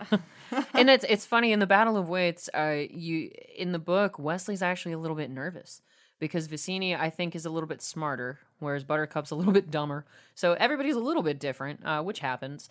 And at one point, Vicini's going through all those points where, well, you are obviously strong, so maybe you're relying on your strength to save you. So I can clearly not choose the one in front of you, but you bested my standard, and that means you've studied. So during each of those little points, Goldman has these punctuating moments where he's like, Wesley was starting to sweat a little bit. Wesley was getting a little bit nervous, and so that happened a little bit more in the book. But whereas in the movie, he's just exuding confidence, and he's like, "Oh, you're just stalling now, and you're trying to trick me into giving away something. It won't work." Like, it's just it's a whole different demeanor. Yeah, I mean, well, that's the thing. You can't, in an adaptation, there's so much you just can't do. No, when it comes to stuff like that, and you want to like like the main guy. If he had hit Buttercup in the movie, I wouldn't have been able to get over that. No, that wouldn't have been cool. That would have bugged. It takes a certain type of filmmaker to really make something work as a film, right? An adaptation. Fezzik. Two people that I saw who were considered for his role. One, Arnold Schwarzenegger. That would make sense. And the reason they didn't get him was because they had considered him whenever he was a nobody, but by the time this movie was actually made, he cost too much. Yep. But he was the one who recommended Andre the Giant, actually. Yeah, and the other person who apparently was interested in it but couldn't do it because of scheduling conflicts was Kareem Abdul-Jabbar. Shut the front door. Yeah. That's what I heard. I haven't asked Kareem, I have to verify that. You know what, listeners? I'm going to look into this and put it in the show notes. Seriously, do that. Yeah. Yes. Yeah. He and my dad belong to the Tall Guy Club. Yes. My dad just makes it at a mere 6'4", whereas Kareem is something like 7'1"? Like he's ridiculous, but he's so slender. You don't look at Kareem and think giant, right? Yeah, back he's then though he would have been more muscular when he was a younger man. Well, I don't know. I mean, if you watch Airplane, he still looks pretty skinny. Yeah, he was a very slender man. And he was great in Airplane. He was fantastic. Yeah, he's a funny guy. He was on Scrubs too. He was on New Girl as well. Yeah. Where he hated the DJ that he was working with at a radio station. He's had an interesting career, considering. So this scene that just passed... Was that the castle from Robin Hood just then? It looks like the exact same shot. Sorry, not to interrupt you. Well, they've only got like 2 or 3 castles. They just always dress them up differently. I thought Europe is where the history came from. Right? Where the castles This building are. is over 50 years old. Never waste a good shot of a castle. No. It's like the Screams. But the scene that just passed, Princess Buttercup just finds out that or just realizes that she'd been naive, and he never sent the ships. Okay, to we didn't go mention bring that. Wesley back. Yes, because had she happened. threatens to kill herself, and there's a great story behind that too. So when Chris Sarandon first read for Rob Reiner and Bill Goldman, that was the first scene they had him read. He didn't read anything else as Prince Humperdinck. The line he read for them, or the scene that he read was, "Please consider me as an alternative to suicide." We agreed. And he was like, I played it totally straight, and Rob Reiner just like slapped his knee laughing. He was like, this is our guy. And he's like, the next thing I knew, I was on a plane to go be this Prince Humperdinck guy. But you're right. He does tell her, because Buttercup comes in threatening to commit suicide if she has to marry the prince, because she says she's in love with Wesley. He promises, he's like, write 4 copies of a letter. I'll send my 4 fastest ships. We'll find him. And if he wants you, great. But if not, please don't kill yourself and just marry me instead. So, but that leads into the scene that you're See, that's talking what I said about. to my wife. Hi, Elaine. Yeah. But she talks about how it doesn't matter, that she and Wesley are joined by the bonds of love. Wesley will come for me anyway. You cannot break that, not with 1,000 swords, and you cannot track that, Not with 1,000 bloodhounds. Yep. And she gives the ultimate insult right here. Not only does she call him a coward, but she says, I say you are a coward, but you are the slimiest weakling ever to crawl the earth. Yep. And I would not says, say such things if I were you. That's another line I my know brother and I Sean say Penn. to each other. She didn't yet. That Oh, was that's the true. thing. She didn't. Yeah. The way he says it, my brother and I repeat that to each other on a yearly basis. I can At see some that. point, I would not Now- say such things if I were you. The sequence coming up though, the scene with Billy Crystal and Carol Kane. Carol Kane. Oh, yes. Yeah, Carol Miracle Kane. Max. Yeah. Run! Run, Run, Lillian! Lillian! I love her. She's amazing. Oh, shit. Oh, but before we get to that, we're at this great moment because, like I said, these moments aren't in the books with the grandpa and the grandson. You see the grandson getting more and more invested in the whole story as they go on. Because at the beginning of the movie, he's playing his little King Griffey like baseball game or whatever he's doing, and he just can't be less interested in a book. But as it goes on, when they get to the Shrieking he's got a Eels, Commodore 64. he's needs got a stuff book? to do. It's Yeah, the 80s. come so he on. says, I'll try and stay awake. Yeah, he's like, oh, and at the first, he's just like, oh, they're kissing again. Do we have to hear the kissing part? And just as things mount in suspense and intensity, when Buttercup's about to be eaten by the Shrieking Eels, which are sharks in the book, I don't know why Goldman changed that. I couldn't find that out. But he goes, wait, Grandpa, wait, hold on. And he starts freaking out, and he's like, do you want me to read this? You're getting really excited. But then when they say Wesley's dead, because he's been tortured, because Prince Humperdinck finds that Buttercup really loves Wesley, and in a fit of jealousy and rage, he kills Wesley with a machine. And then Fred Savage is just like, Grandpa, wait. Fezzik didn't say he's dead, right? I mean, he's the hero. He can't die. And he's like, maybe we should just continue this later. And he's like, no, he's like, who gets Humperdinck? And he's like, somebody's got to kill Humperdinck. Is it Inigo? Who? And he's just getting all worked up. And he's like, yeah, we need to finish this later. And he's like, no, I got this. I think if you let us, Jade and I could probably quote the entire movie. Yes, and that's exactly why I'm not going to let you. Oh, the listeners would love it. Yeah, I think there's a lawsuit, or so there's got to be something. right, if rights we just, or something. Our performance. I'm paraphrasing. yeah. Calm down. No, But- Billy Crystal. Yeah, we just come to that. Miracle Max. Yeah. Do you know who he had the makeup people base his makeup on? Who? Mel Brooks. No, he brought a picture of his damn dog. Mel Brooks would appreciate that joke. You know he would. No, he brought a picture of his grandmother.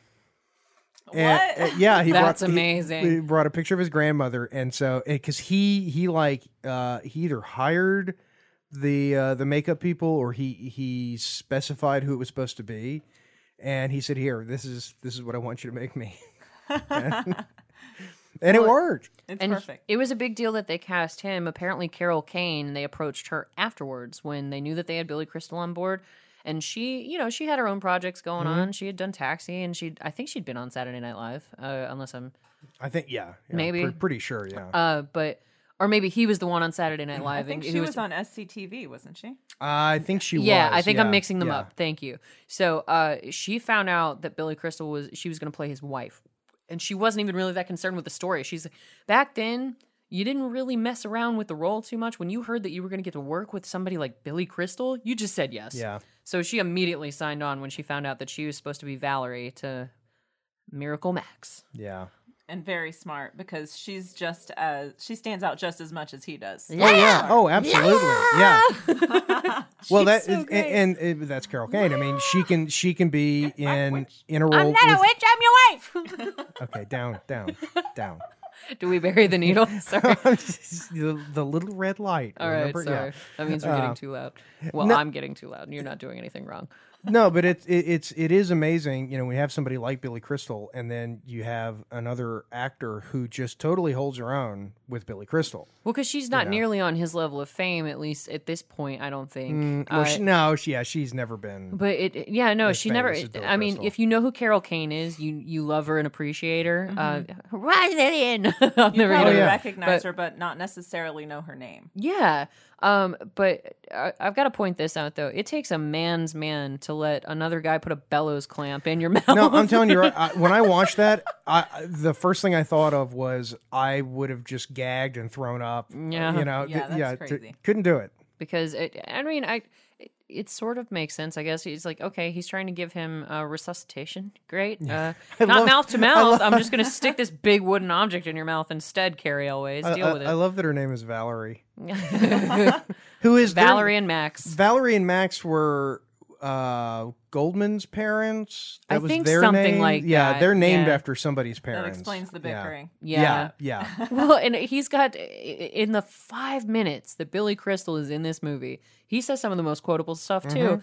He goes, there's true love. There's nothing better than that, except for a nice MLT, mutton, lettuce, and tomato sandwich when the mutton is nice and lean. They're so perky. I love that.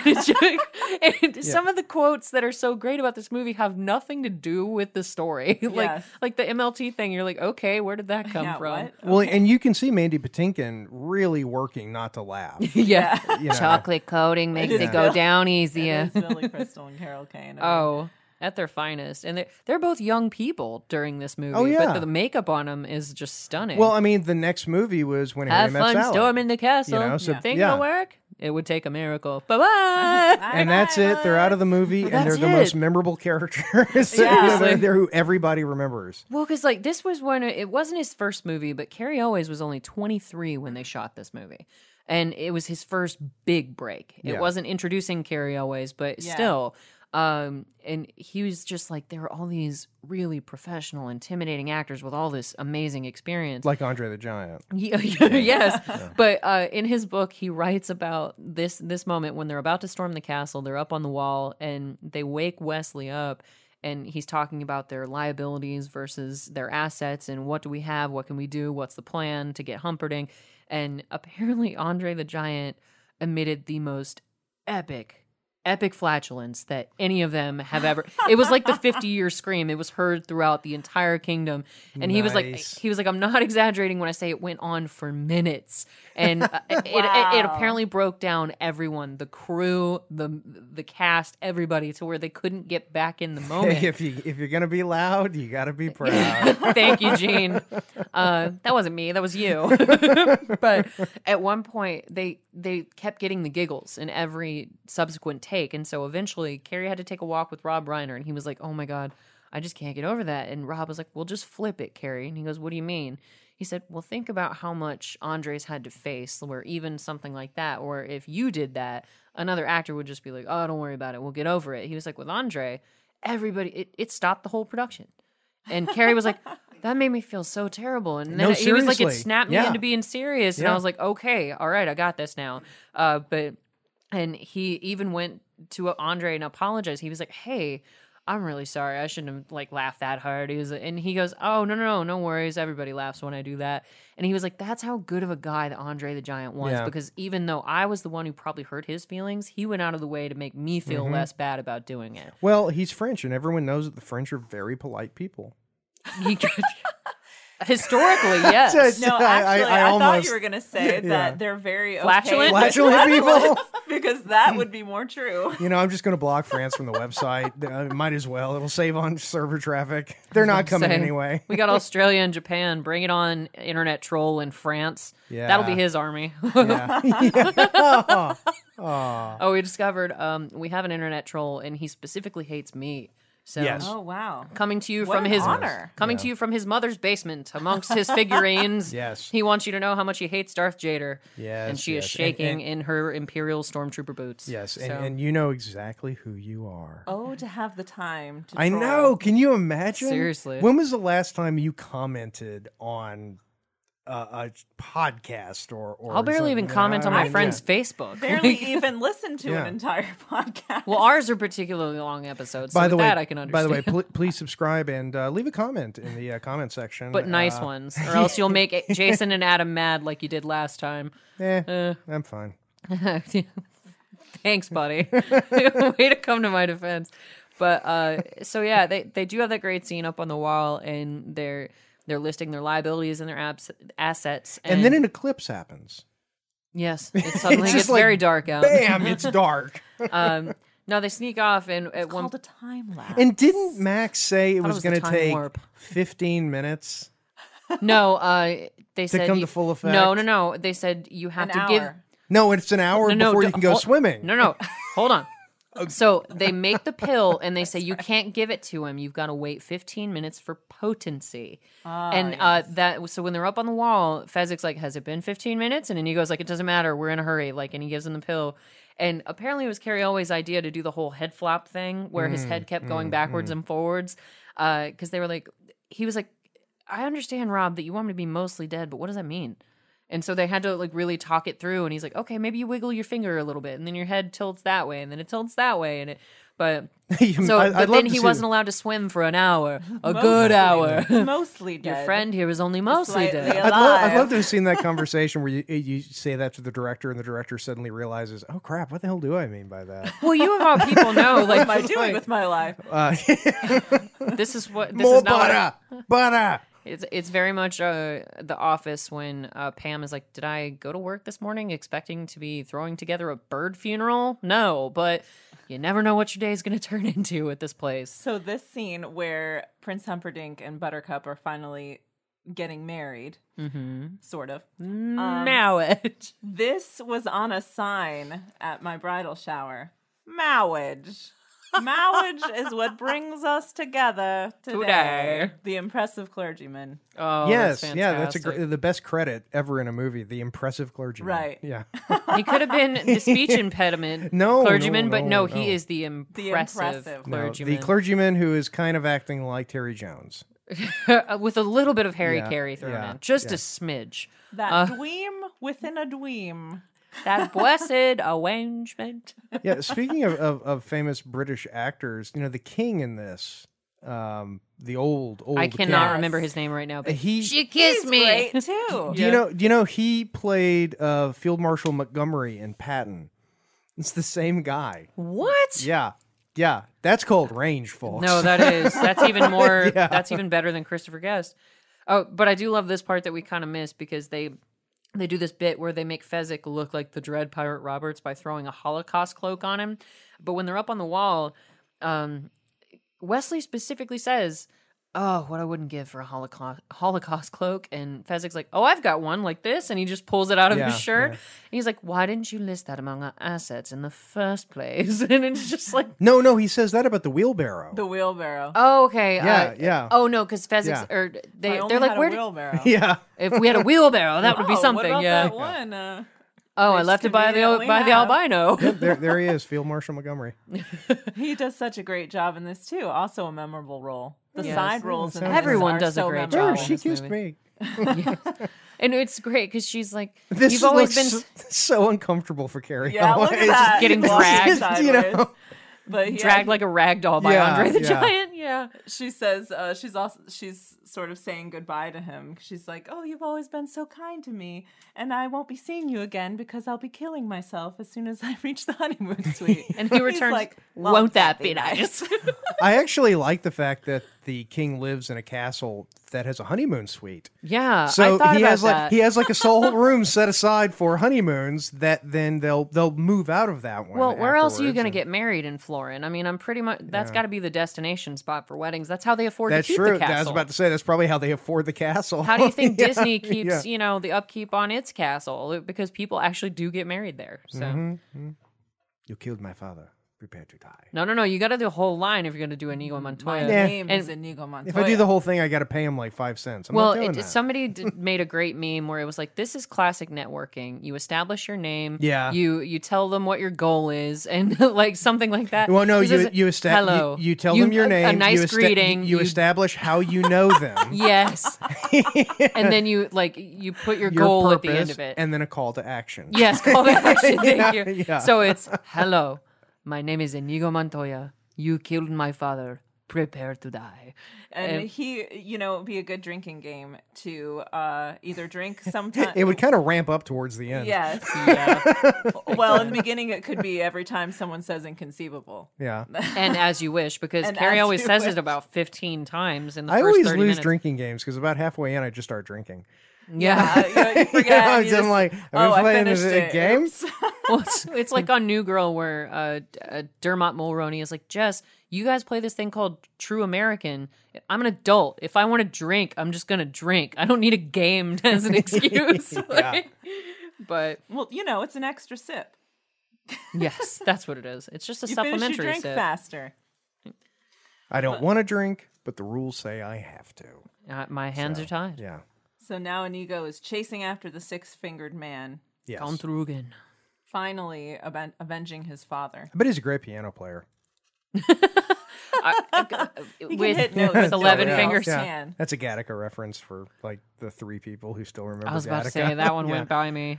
Normally your jokes, I get them, but this time I missed it. It was a good movie. This was a devastating moment too, though, because you have the Yeah. fake out where you think that Buttercup marries Humperdinck, Oh, and that- that's where Fred Savage flips out. But then you have this even Yeah, bigger this is the fake one, out, yeah. where you think Inigo's going to die because the Count turns around and throws a dagger into him, Jason Momoa style.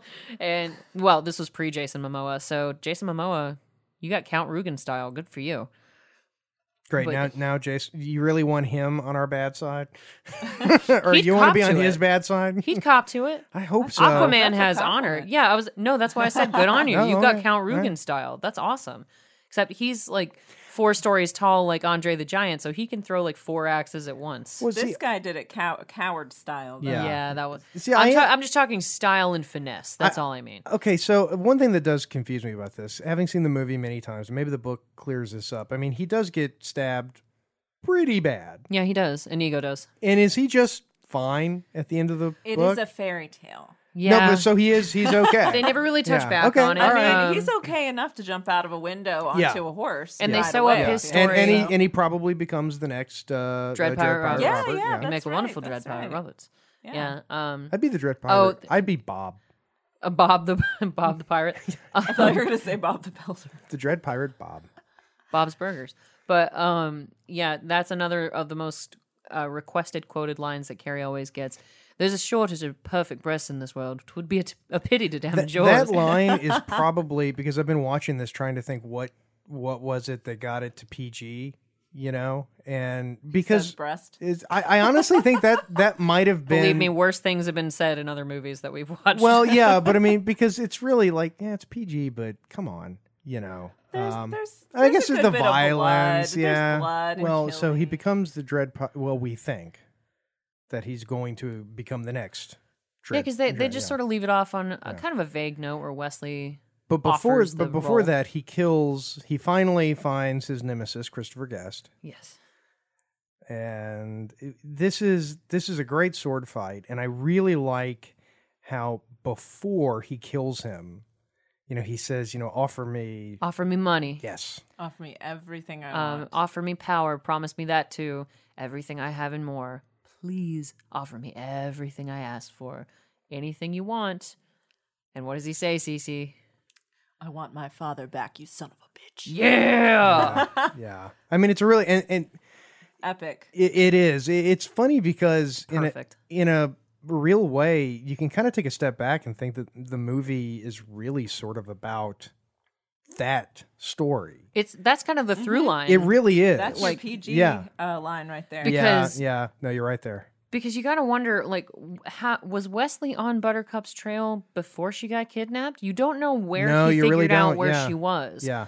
And I mean, obviously, he knows what That is country a good. she That lives is a in. good point. Like, when did Wesley get on her trail? Yeah. Because he just suddenly appears, and that's another great line where they're sailing toward Gilder, and Inigo's like, "Oh, there's somebody following us," and that's where the whole that would be inconceivable. Nobody in Yeah. Florin knows what we've done, or nobody in Gilder knows what we've done, and nobody in Florin could have gotten here so fast. And Inigo keeps going, "Are you sure?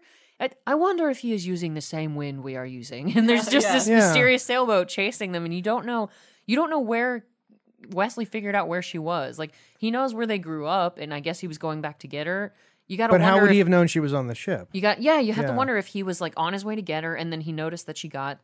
Oh, he was definitely Accosted. tracking them. He had to have been. Well, it like you said, it's a fairy tale, and repeatedly, the Logic. line is, Wesley will come for me.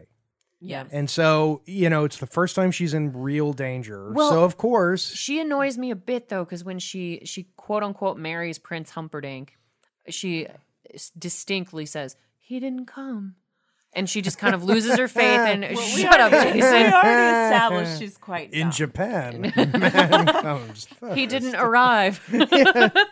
Either- Philip, God. I'm arriving. Stop it.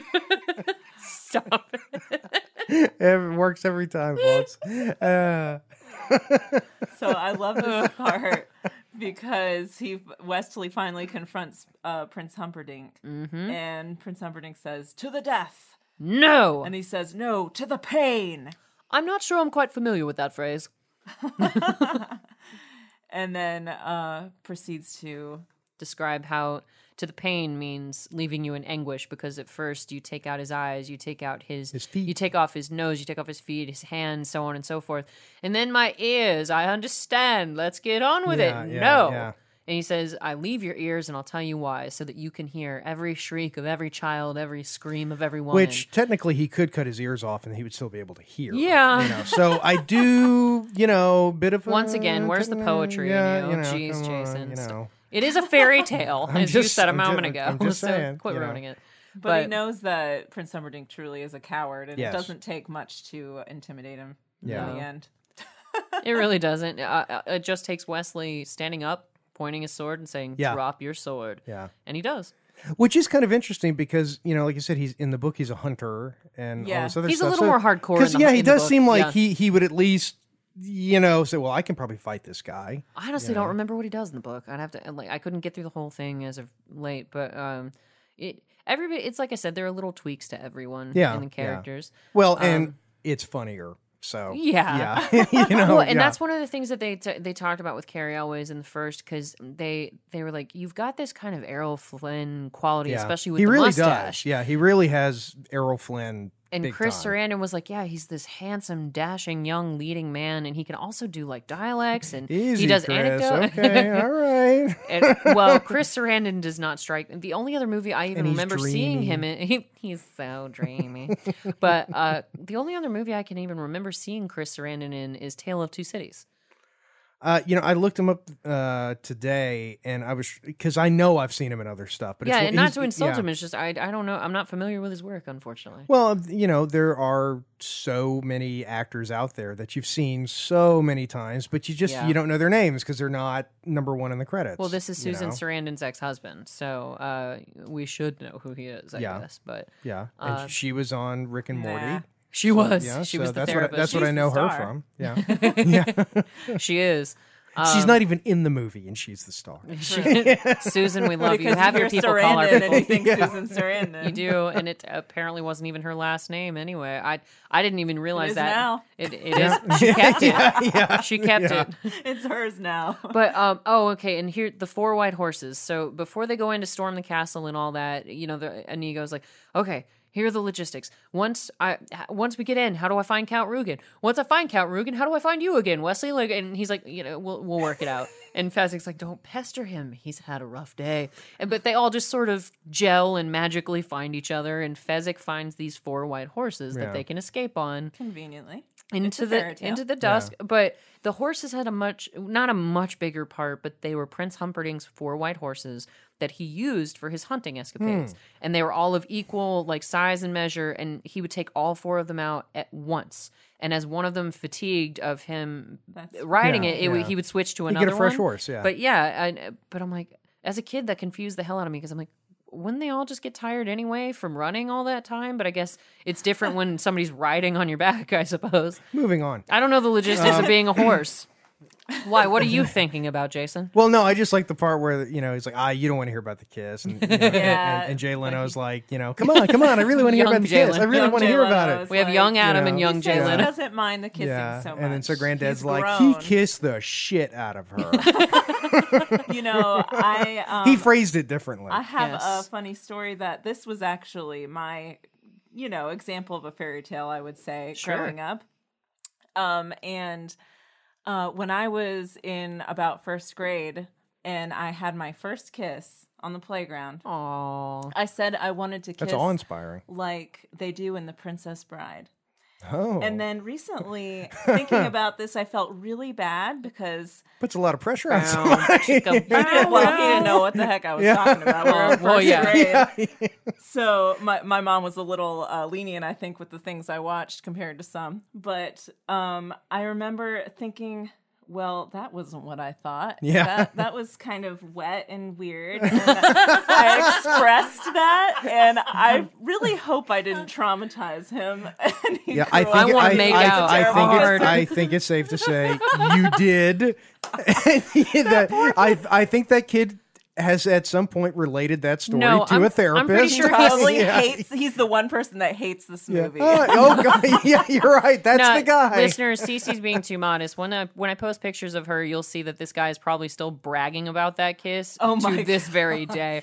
Like, so the best thing about that, his name is Wesley, not Wesley, but Wesley. That's I don't probably care. what Close made enough. me think of that I wanted to kiss him like the Princess Bride. That's like a guy's worst nightmare, we're about gotta to live kiss, up to and she this. says, "I want you to kiss me like," and then she names a movie you've never heard of. I want you to draw me like one of your like, French girls.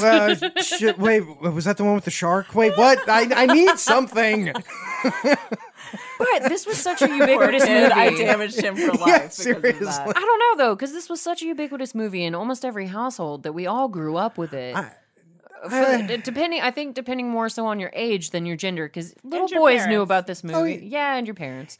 Yeah. I mean, I do know growing up more girls that I knew were into this movie. Probably Into it, because of the sure, but name. all of you have seen it. Yeah. At the very However, least. my brother loves this movie just as much as I do, and you would not know by meeting him that would be the case because he's like total like rock star guitarist. Yeah, I've seen He's his got pictures. "As You Like It" tattooed on his forehead. Tattooed. I think you mean As You Wish. Yeah, whatever. See, that's the As thing. You Like That's the thing. See, the girls are really That's a into different it. show. The guys just say so because we want to kiss. Well, isn't that why you saw Titanic in the first place, That's Jason? exactly why I saw Titanic get in a the kiss. in the front row. Ew. Yeah, 4.5 hours. You saw those people drowning in 3D. Yeah. Damn You near. were trying to traumatize yourself there. Yeah, well, it was sort of like, oh, let's go out. Oh, what movie? Oh, Titanic. Oh, I love that. Yeah, it's a great story. Okay. A 3-hour tour. Yeah, 4 hours, and of course, I was in high school, so it's like, oh, my arm's around the girl. 4 hours later, my arm is dead. Yeah. Like, Is my arm still on the girl? I'm no I can't longer tell left-handed. I'm not left-handed either. Yes. But Way yeah. to go. You're welcome. I brought it back. But But you didn't bring up Pooh Corner though, so thank you. You brought up. I know. You brought them both up. You can't say you didn't bring something up because then you brought it up. No, I do it all the time. No, to that's her. it. That's one of his favorite games ever. He's like, I'm not going to mention the show Community because Darth doesn't like it when I You talk brought it about up this I know. time. I told you it's rented space in my head thanks to you, and we've made a deal. You'll Yes, be we watching both Game of lied to Thrones. each other. Yeah, because it hasn't happened. It hasn't happened. Oh please, Adam hasn't watched Rick and Morty. Who cares? Nobody held up their end of that deal. No, But I actually am going to as soon as I finish Corner Gas. I've actually I'll watch decided. Community as well. We just need to incorporate it into the show. But actually, anyway, yeah, okay, sorry, go ahead. But there's a sweet moment to sort of tie off the end of the movie, and we can keep talking for a sec about if we missed any of your notes or anything, Cece. But the end of the movie, the grandson, has finally come full circle, and he enjoyed listening to the book and getting to know all the characters. And at the end, his grandpa's going to leave. He's like, "All right, I'll let you rest." And he goes, "Grandpa, maybe you can come and read it again to me tomorrow." And his grandpa responds with, Hell no. "As you wish." Which means I love you, Yeah. which is so sweet. It is sweet. Yeah. That's one of those scenes that when you watch it as a kid, you don't even notice it, but when you have kids, it's like, Yeah. Because to me, that adds to the story. yeah, seriously, yeah, it actually does. It gets a little tear. It's very sweet. I'm surprised that movie went by really fast. It's like you said, it's not the longest movie that we've ever chosen to watch. There have been longer ones, but there's just so much to talk about when it comes to The Princess Bride because it's such a beloved classic.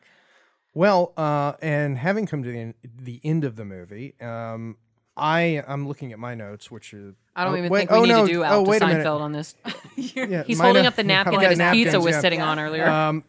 I don't take notes. It's all in my head. Oh, you know what I have to mention before we sign off on this? The reason why I call him Carrie, listeners, some of you know this and some All of right, you everybody, don't. get comfy. No, I'll shorten it because I know I've mentioned this story before. Because Jason has made fun When has of that me. stopped us? Never. Jason has made fun of me for calling some stars by their first name, but there's one in the Natural Born universe that I'm allowed to call by their first name. His name is Carrie Elways. Because I met him at Dragon Con several years ago when Meg was too sick to attend with me. You guys most likely remember her from Baron Munchausen and Hercules. But anyway, not to put too fine a point on that, but I went to go meet Carrie Elways on her and my behalf since she was too sick, going through chemo at the time, to attend the drug-infested, germ-fueled monster pit that can be Dragon Con. So she wasn't able to go.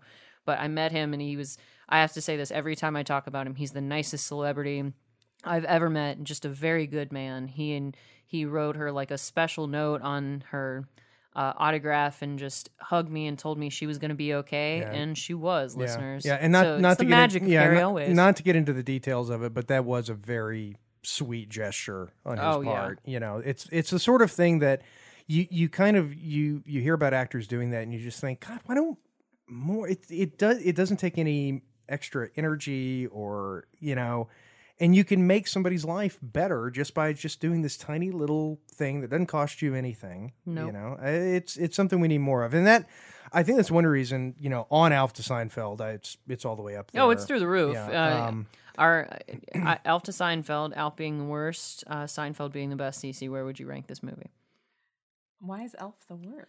Well, it's a how did it hold up sort of scale, because we all loved Alf when we were kids. But then you grow up and watch it and realize that it's a train wreck. Whereas, Elf. horrible. I thought you said Elf. Oh no, Alf to Seinfeld. So then, as a kid, when Yeah, you're, it makes more sense now, right? Like, Buddy I the don't Elf, what's your understand favorite that color?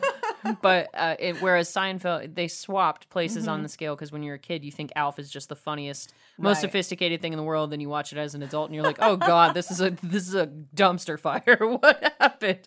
Right. Whereas Seinfeld is, I've equated it to your mom boring you by talking to her friend Trish at the grocery store for 45 Poor minutes, Trish. and you think you're gonna die a slow, painful death of boredom, but then you turn around as an adult, and Seinfeld's funny as hell, and it's so witty and great. So that being said, Alf being the worst, Seinfeld being the best. Where does Princess Bride rank? Well, I'm going to say the best. I'm going to say Seinfeld because this is one of my favorite movies of all time, obviously. And I think it's still timeless. I love it just as much, if not more. Technically, if we were going to do the Alf to Seinfeld scale correctly, it would be a 5. Because it is just as good It is. That's true. It was fantastic then. It's fantastic. So it's a deceptive scale. It's a little complicated. Yeah, for it me is. 'cause It's I- just Yeah. as good, but did you understand how good it was when you were a kid? Because that's part of the No, scale No, too. I didn't. no. I didn't Because the understand humor, how good the it humor was, kicks in yeah. as the older you get. So I can I see how it would land. subconsciously understood how good it was. Yeah, because you Yes. could tell like they were being cheeky and like you always get the gist of when grown-ups are trying to be funny, but then you grow up and you're like, oh, that was a good line. Yeah. Yep. Please yep. consider me as an alternative to suicide. Like that's funnier the older I get. Yeah.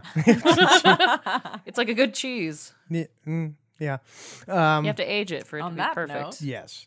Well, I would just like to say, Cece, thank you very much for driving. You drove 380 miles to get She here. walked I think? 5,000 I think or it was- 500 yeah. miles. What is the song? Yeah, pretty much. Thank you very much for braving the traffic in the Atlanta metro area. God, it is a nightmare. It is. And I don't have anything else. Do you, either of you have anything else about tonight's movie? Do you have any more notes for us, Cece? No, I remember the epic credit song, "Love is like a storybook story." Yes. It's as real as the feelings I feel. No. Yep. That's that about sums All right. it. Well, before they start singing, I heard it too late. Start spreading the news. I don't know why. Just Darth, you want to sign us off? absolutely. Well, listeners, this has also been one of my favorite movies from my childhood, so it has been a pleasure going down this memory lane of multiple memory lanes with Cece today, back to our Starbucks days and back to our childhoods of remembering this just beloved classic, The Princess Bride. So, Cece, I can't thank you enough for once again trekking a million miles across Atlanta to come and see us. Thank you so much for having me. And we'd love to have you back. So you just, Cece's a big fan of Christmas, listeners, and we might be specializing in some holiday episodes coming up, including Halloween. So stay tuned. Thank you, as always, for spending your drive time, your office time, your ignoring the hell out of everyone else time with us. We really appreciate it. You can reach us at Hindsight is Horrifying on Instagram. You can also reach us at Hindsight Horror on Twitter. Not that anybody is on Twitter anymore. Oh, wait, don't forget our new domain. Yeah, I was going to ask because I cannot remember the domain name. Or domain name. There we go. So, Jason, what is it? Yeah, hindsight.show. You'd think I could remember that, but I can't. But I can remember Hindsight is Horrifying. So that's what this has been. Thanks for joining us, listeners. Hindsight